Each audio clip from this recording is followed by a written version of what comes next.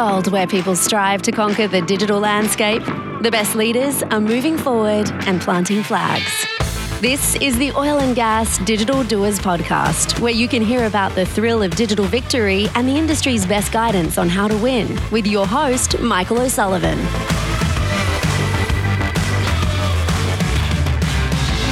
And that does get us to our guest today. I'm sitting here in the remote configuration with Mr. Brent Coombe, who is beaming in from sunny, warm Calgary, Canada, I imagine, right? Is it we haven't had the weather conversation yet, but it's tropical up there right now, right? You got the well, I can see you're not wearing a Hawaiian shirt, but I know it's delightful. I know. Right after this, you're going to go outside and do some sunbathing. Yeah, yeah. We got sun coming in the windows, but it is not warm outside. I'll tell you that. It's below freezing right now. Yeah. In the middle of the day. That's like uninhabitable, right? Like why do people like it's always boggled my mind like why people live in places where it's and that's not even really cold for you, right? I mean, this is No, this is warm for me right now. Yeah, it's 5 degrees below freezing. It's nice, but yeah, it's all right. You get used to it for sure. I mean, I like skiing in the winter sports, so it's manageable. Are you able to move in the winter? Like the blood still flows and everything, and you can go out and go skiing. Yeah, you got to dress for it. Yeah, Well, So that's what it reminds me.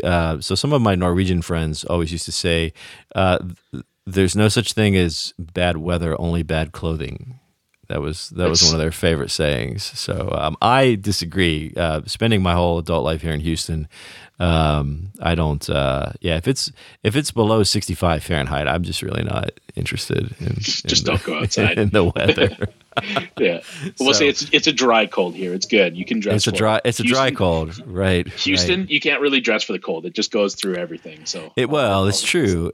And what makes it worse here is that, it'll be. So I'm going to do this in Fahrenheit, but you can convert it to your language. But it'll be 75 in the winter. Like one day, like during the day, it could be 75 degrees, right? So that's well above room temperature, whatever that is. Was that like 18 for you or something like that?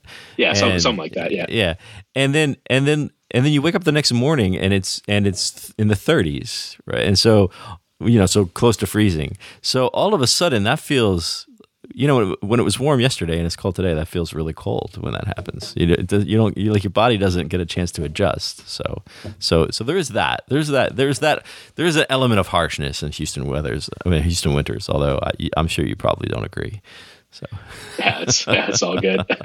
we manage. So I do like my Houston vacation, so I'll call them. Yeah. Okay, good. So the next time you're down here, make sure it's in the summer, and then I can make fun of you. All right. So enough about the weather. What are we talking about? All right. So Brent is from this company Enercorp. Do you say the P on the end, Enercorp or Enercor? Enercorp. Yeah, there is a P on the end. Yeah. Okay, Enercorp. Yeah. So. And this is kind of a follow-up episode to one that we did a few months ago on the other show, on the Oil and Gas Tech Show, where we had your former president, Mark Freeman, right? Mark was on the show talking about some of the stuff, and we had this plan where we were going to do one episode on the tech show, and we'd come back later on Digital Doers, and because we talked about the technology then, and then we were going to come back to Digital Doers and maybe tell some stories about how it's making people's lives better, and Mark's not there anymore, so he left you holding the bag. So I guess so, yeah. So passing the reins. So Brent just stepped in. So before we get to, we are going to do that. Before we get to that, so the little that I know about you, we just met each other 5 minutes ago. But what I gathered is that you went to school to be a mechanical engineer, but you really wanted to play with robots, and so you did some of that for a while, and then you ended up working for this company Tesco, which later got, I think, acquired by Neighbors or something, and you did that for some period of time, and then a few years ago you came to Enercorp, where they hired you to take over something called the War Room. So I want to hear more about the War Room. But so what else about your background? How'd you get to where you are right now? For sure, yeah. So studied mechanical engineering and really had a strong aptitude for things that move and that draw towards robotics and automation, right? So Tesco and Neighbors in the drilling space, automated pipe handling was the name of the game. Automating the rig floor operations, make break machines, top drives, casing running tools. How can we make that process of basically getting to the bottom faster, tripping the pipe in and out of the hole as fast as we can with automated equipment. So that's kind of where it started. And then, going through that whole process, and getting deep into that and just automation in general. I mean, automation does at some point become just straight automation. It's how can we, accomplish something that a human traditionally does and, make it automatic. Right. Right. So it was kind of I don't want to say an easy transition, but a simple transition into more of the, at Enercorp, what we do with automation is, our process automation with eFlowback, which we'll get to, as well as some of our data automation and how we, kind of take our data process flows through different tools to get the information we need into the hands of the people that need to use them. So yeah. Cool. So, there's a lot of talk about, on the tech show and on this one, we do a lot of talk about automation these days. It's kind of creeping into creeping. It's showing up everywhere though. It's showing up. And it's not like automation isn't new in the industry, right? I mean, I know you're not a 40-year veteran, but that automation goes back some period of time, right? For sure. But so just in the whatever, like 10 or 15 years or whatever that you've been at this, have you seen a lot? Is it accelerating? Is that why we hear about it so much now? Is because there's what did it look like when you started compared to what it looks like now? Yeah, it was definitely a lot more, I'll call it forced. When I first started, you really had to try and dig through a lot of material and a lot of catalogs and things like that to find the actual hardware required to do the automation. It was very much a hardware problem. Is it physically possible? Yeah. And now could you automate? You try to automate the catalogs. That's what you needed to do was have a catalog. Really, even that online catalogs for parts and part numbers, right? Is kind of a big thing. It makes my life easier now. But I bet.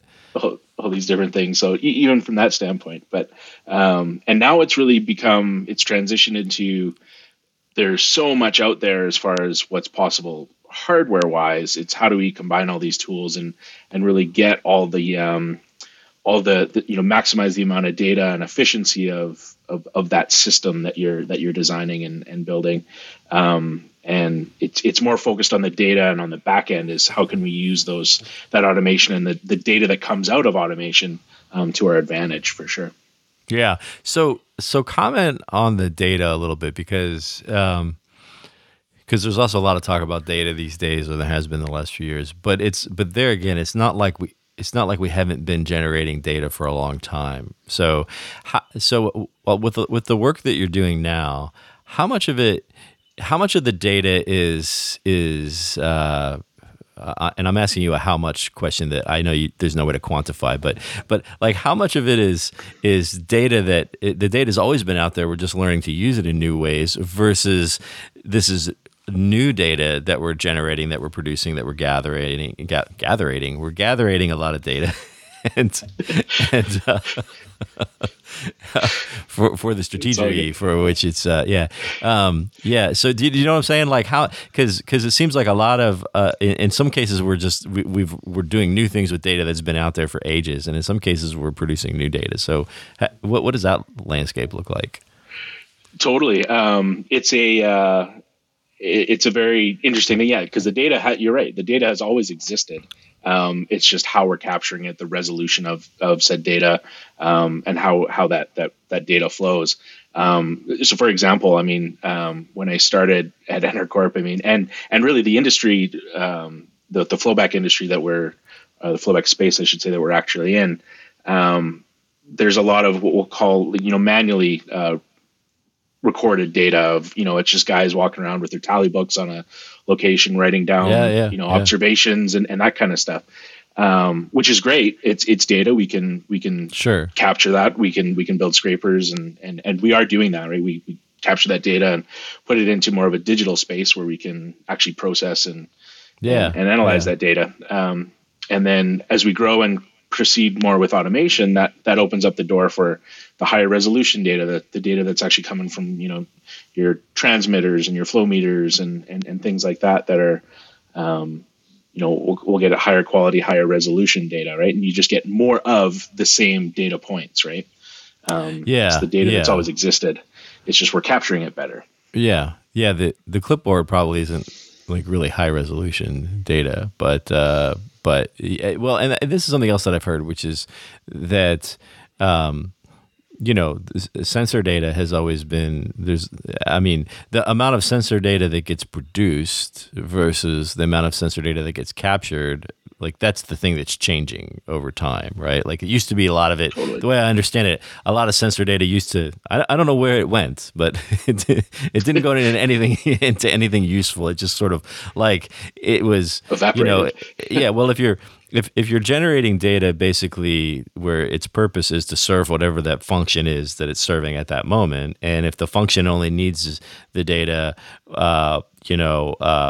once a second or once every 10 seconds, it doesn't matter that you're generating data every 10th of a second because all the rest of it just gets ignored, right? I mean, maybe it goes into a historian or something like that. But so how hard is it? So going back over these, as you're getting, and you have an interesting perspective because you have, like you said, you started out when you started with Enercorp, it was still more the traditional kind of ways of doing things, and you're pulling all that along in this new direction. Some of that stuff is really easy to do in the lab, so to speak, but how difficult, how disruptive is it to try to implement those things in the real world and make them work? Like that's where it's like that's a whole different problem, right? Oh yeah. And especially when you're trying to make these changes while working within a system or a company that's rapidly scaling and rapidly growing. So we're growing and scaling based on what we're currently doing in that and competing in a space that is in that very manual, personnel intensive, and we're Enercorp, we're different. We're always trying to push the technology end of things and grow in that sense. And so we're trying to change ourselves as well as also scale and grow, right? So it has been a challenge, changing just the simple change of you don't need to be writing that in your tally book anymore. I need you to record it in this format. Even just that simple small change can be a big task when you have hundreds of operators that are you're trying to get marching in a line, right? Hundreds of operators. That are you working with hundreds of operators? Because that would be quite.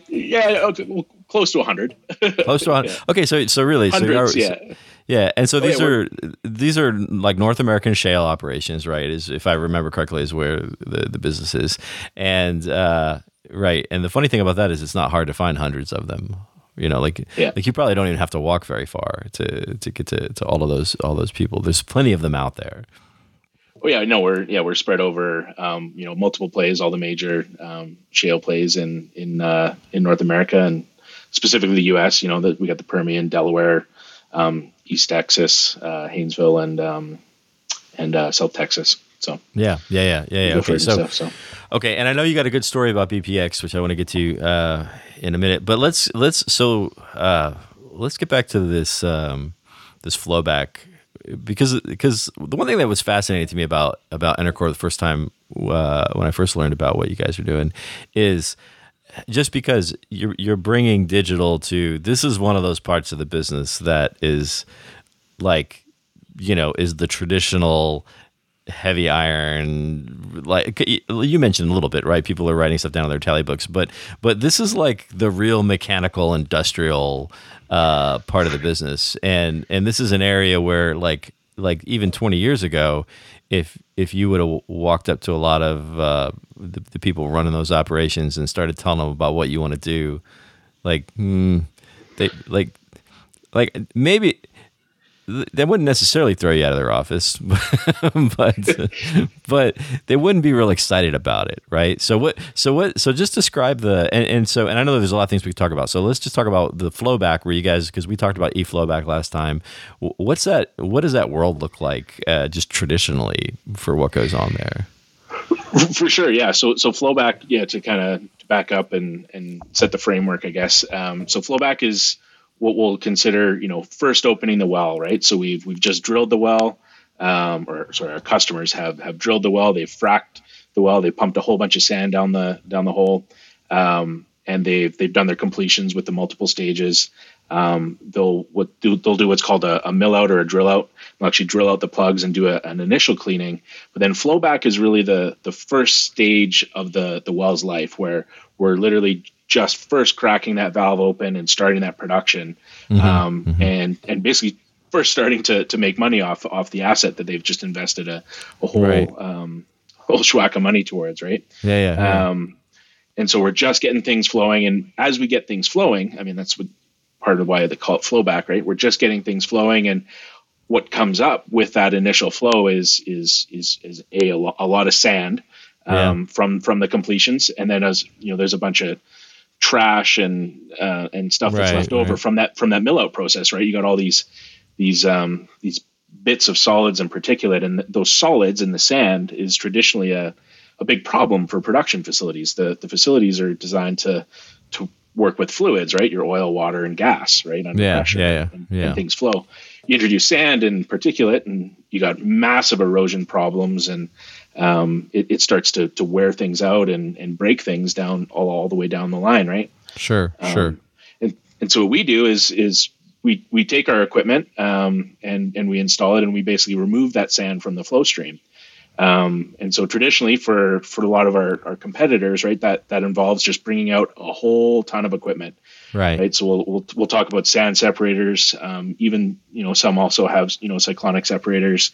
They'll have test separators, which they use basically as another means of just settling out sand, right? But they put all these pieces of equipment in line between the wellhead and the production facility to knock out the sand before it gets to the end. And just for context, like, we're not talking about a little sand, right? We're not talking about a few grains of sand here and there. Like I'm at the beach and I got some sand in my daiquiri, right? Like this, it's a lot of sand. No, yeah, and in some jobs, we're in the hundreds of thousands of pounds of sand over the course of a job. I think our record for the Sahara piece of technology is 2,100 pounds of sand per hour captured per hour.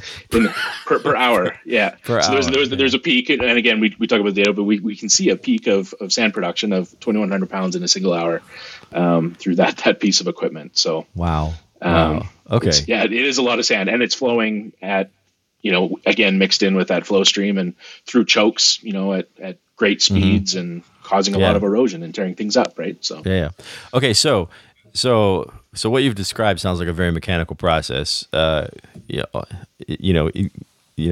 this, I mean, even though the scale of it is remarkable, but still it's a mechanical process.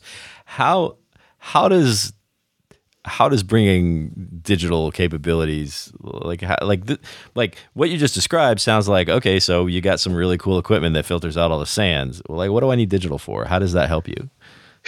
Totally. So maintaining that system, we talked about, we have this, this awesome technology that's very efficient at removing that sand. And that's, we focused a lot of our engineering energy into, basically having that ultra premium technology that can separate sand really efficiently and, with minimizing pressure drop and all those things. It's a mechanical problem. But to run that piece of technology, traditionally, it would require a lot of personnel and labor on location to, literally walk around and check on all these pieces of equipment, make sure that they're actually being dumped at the correct frequency, so they're not overfilling with sand, making sure that your pressures are balanced everywhere. It's a very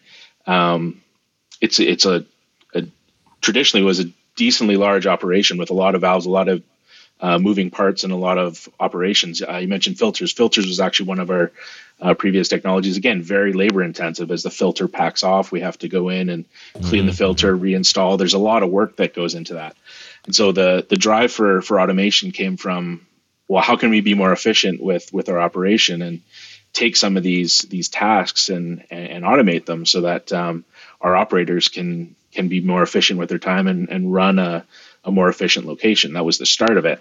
And then the data is almost like an ancillary benefit that we can then learn and become better about our operations as a whole.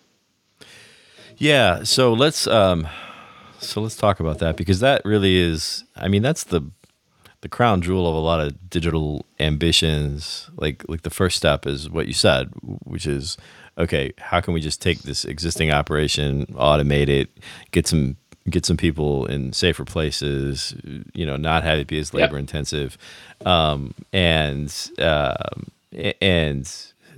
just changing the economics of the operation. Like, that's fine. And then usually there's this thought about, okay, but just like you said, now we're getting all this data. Like, what can we do with it besides, the basic functions, and how can it change? How can it teach us or help us make decisions or help us make changes to actually do things, to not just automate the same thing, but do things differently, right? And I think when we were chatting before, you said that you're kind of getting into that range now, right? Where you're beginning to say, now we can use this and do things differently. So what does that look like for you guys? Totally, yeah. So I mean, we, as you said, we started eFlowback. I mean, those were the goals, right? Is to reduce our HSE exposure, to increase our capacity, our efficiency on location, reduce personnel costs. But then data, is that added benefit, that ancillary benefit that we can get to. And the data side of things, what we're starting to find now after operating it consistently, is because we've taken the time to develop a system that is safer, that is more efficient, that has more capacity than even our manual setup had in the past. We can open up the wells differently.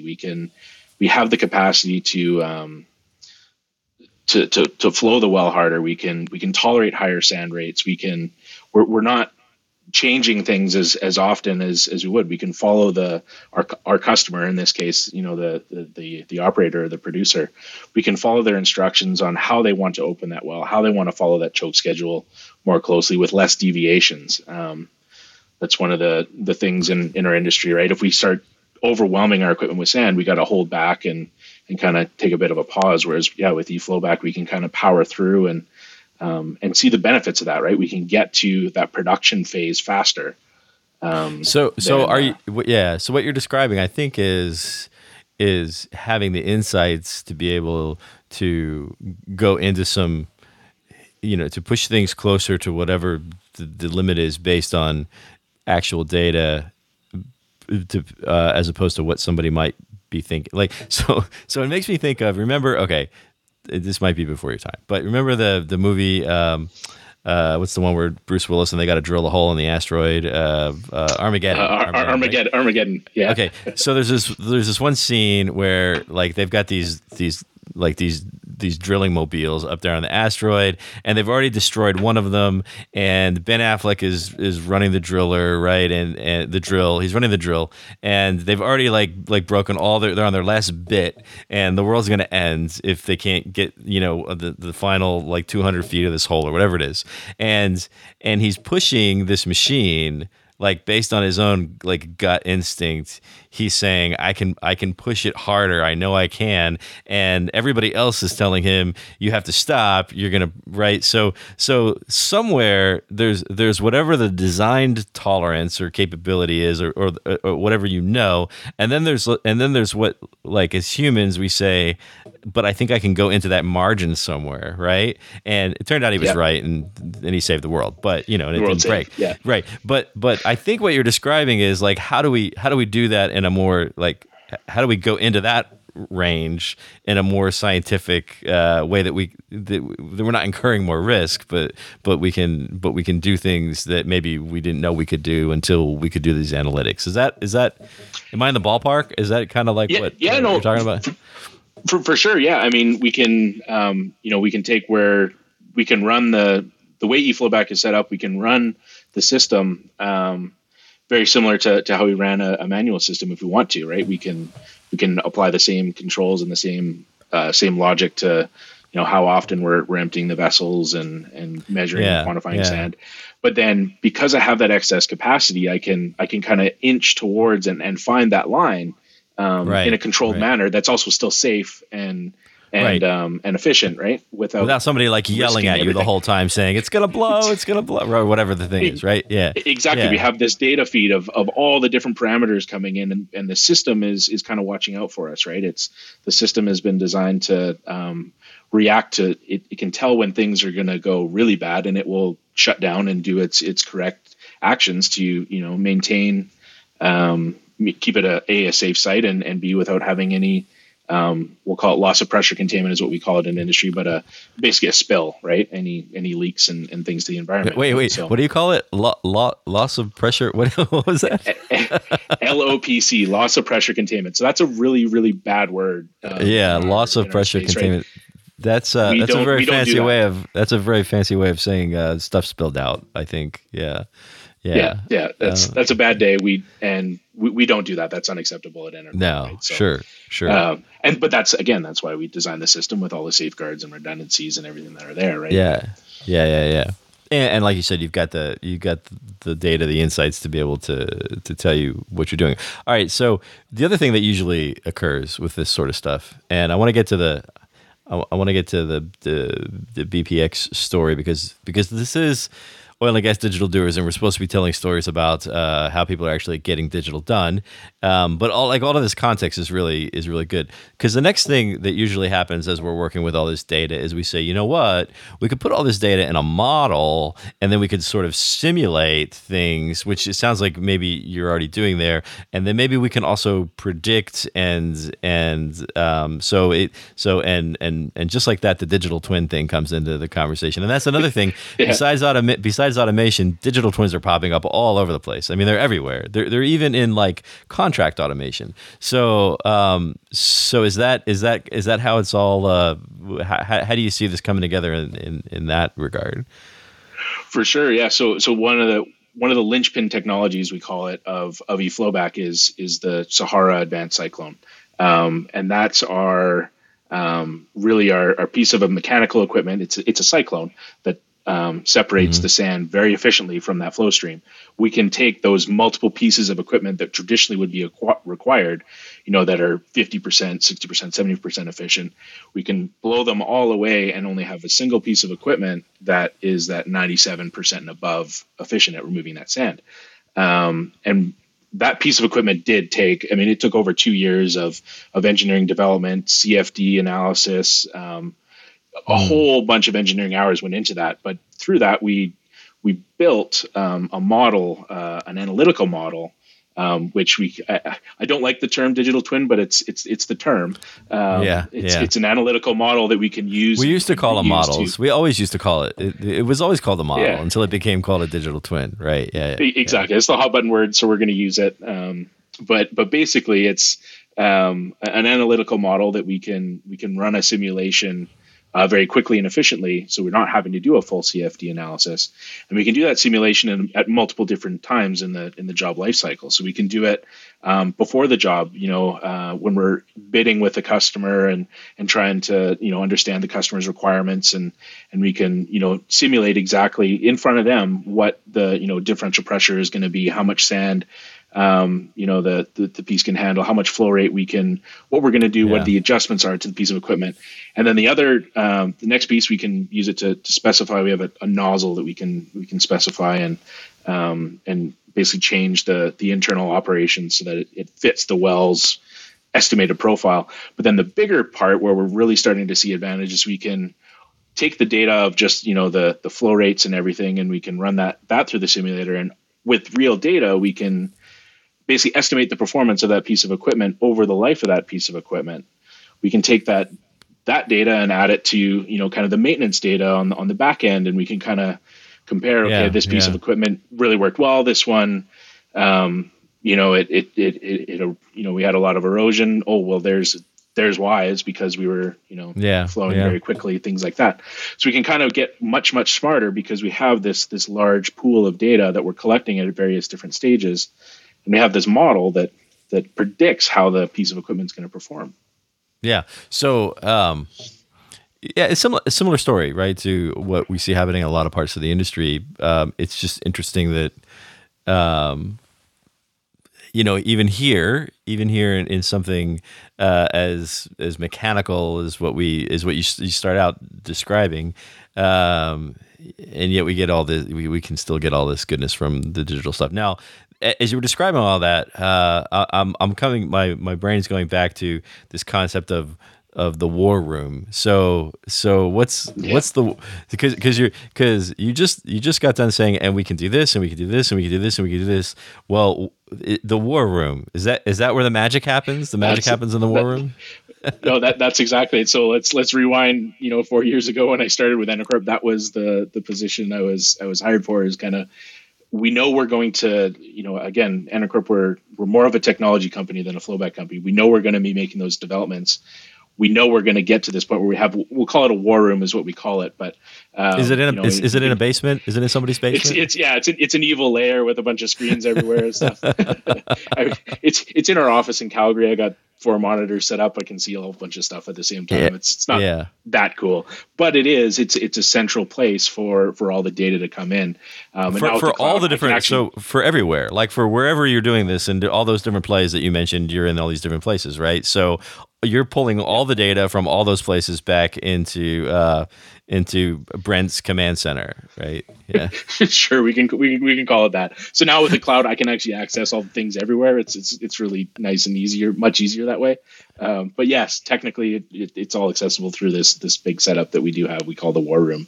But it's kind of taking all these data inputs and we have visualizations through Power BI and different, even just Excel tools and things like that, where we can monitor our performance in the field and make sure that all the units we have out are running correctly for our customers. I mean, we have over 150 units out right now on different locations, and it's that's tremendously. I mean, that's a tremendous amount of success.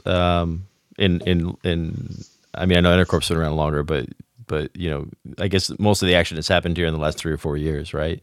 All right, so let's talk about so all of that goodness that you've described now, and it all flows back into your war room. Let's talk about BPX, which for those who haven't followed all the acquisitions over the years, BPX is now BP's like North American shale operations, right? Which they've gotten through various acquisitions. But the point is that you got a great, they have a lot going on, and you got some kind of a story with them.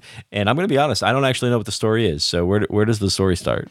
For sure, yeah. So it really started, back in 2019, 2020, where we were obviously working with BPX on a lot of our locations. And obviously we're trying to improve our technology offering, and they're also trying to improve just their operations in general relating to flowback. And the goals and objectives on both sides were very aligned. And so we actually approached BPX, and we basically established a partnership, which basically grew through and became eFlowback. The partnership was basically in developing. We knew we were going to develop an automated flowback location or an automated flowback ecosystem of products, and we needed that operator input, I guess you could call it, to make sure that we're really hitting the nail on the head and accomplishing the objectives while also staying and maintaining our risk profile and staying true to, the big push is, reduce LOPC, loss of pressure containment. That's a big push, just industry wide, right? But that's obviously a huge priority at BPX. And so that was a great synergy we were able to find. And HSE exposure reduction, right? We can reduce the safety exposure that we have to personnel on location just by automating, and then also get more efficient with how we're flowing these wells back, how we're opening them up. Right. So all the things. So it it reminds me of another movie scene where that involving the end of the world, which was in Independence Day, where where Jeff Goldblum and Will Smith are standing there looking at the alien ship, and they just got done telling everybody how they're going to fly up there and put a virus on the mothership. Right? Do you remember this? And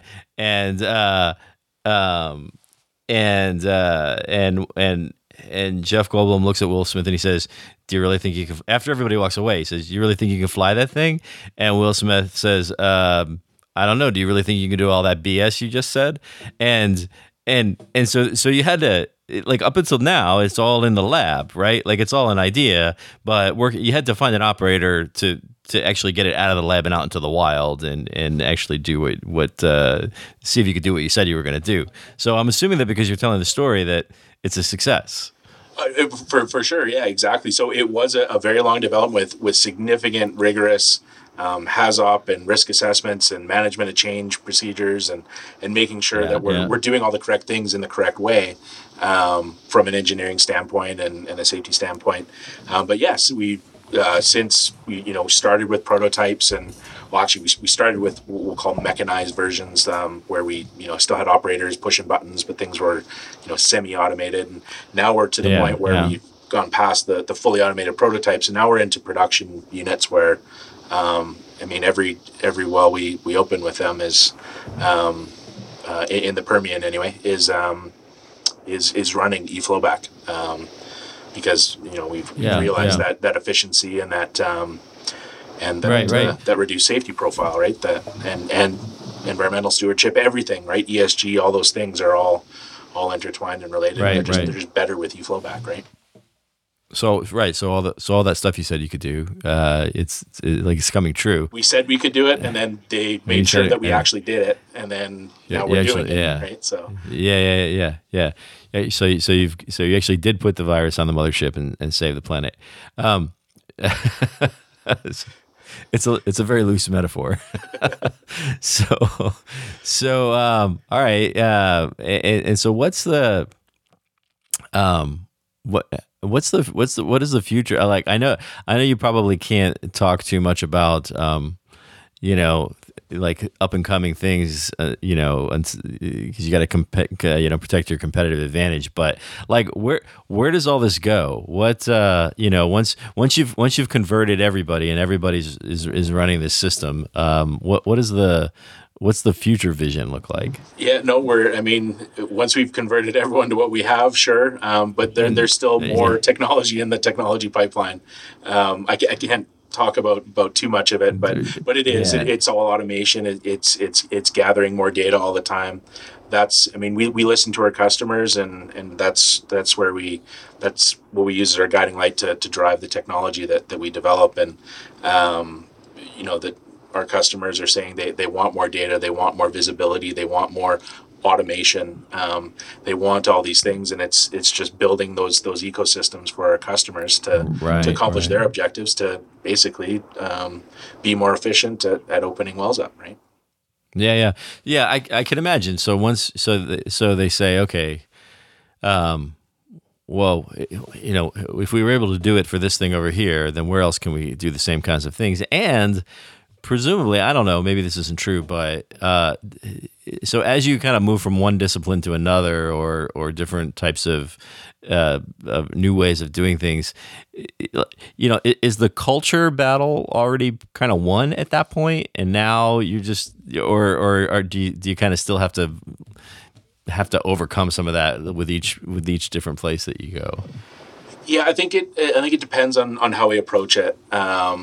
The culture battle, kind of resisting automation, resisting process, replacing jobs and those types of things. And it's just one of those where, it's the direction the industry is going, and there's plenty of opportunity to get involved and be part of that growth. What we're going to see is just we can do more things and accomplish more with the same people that we have is kind of how I look at it.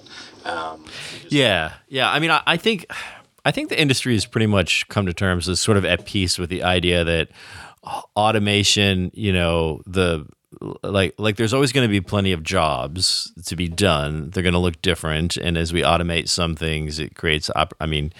This is a whole other podcast episode, and we could have a whole argument on that. But in terms of just that fundamental cultural, like it'll never work. That's not how we've always done it before.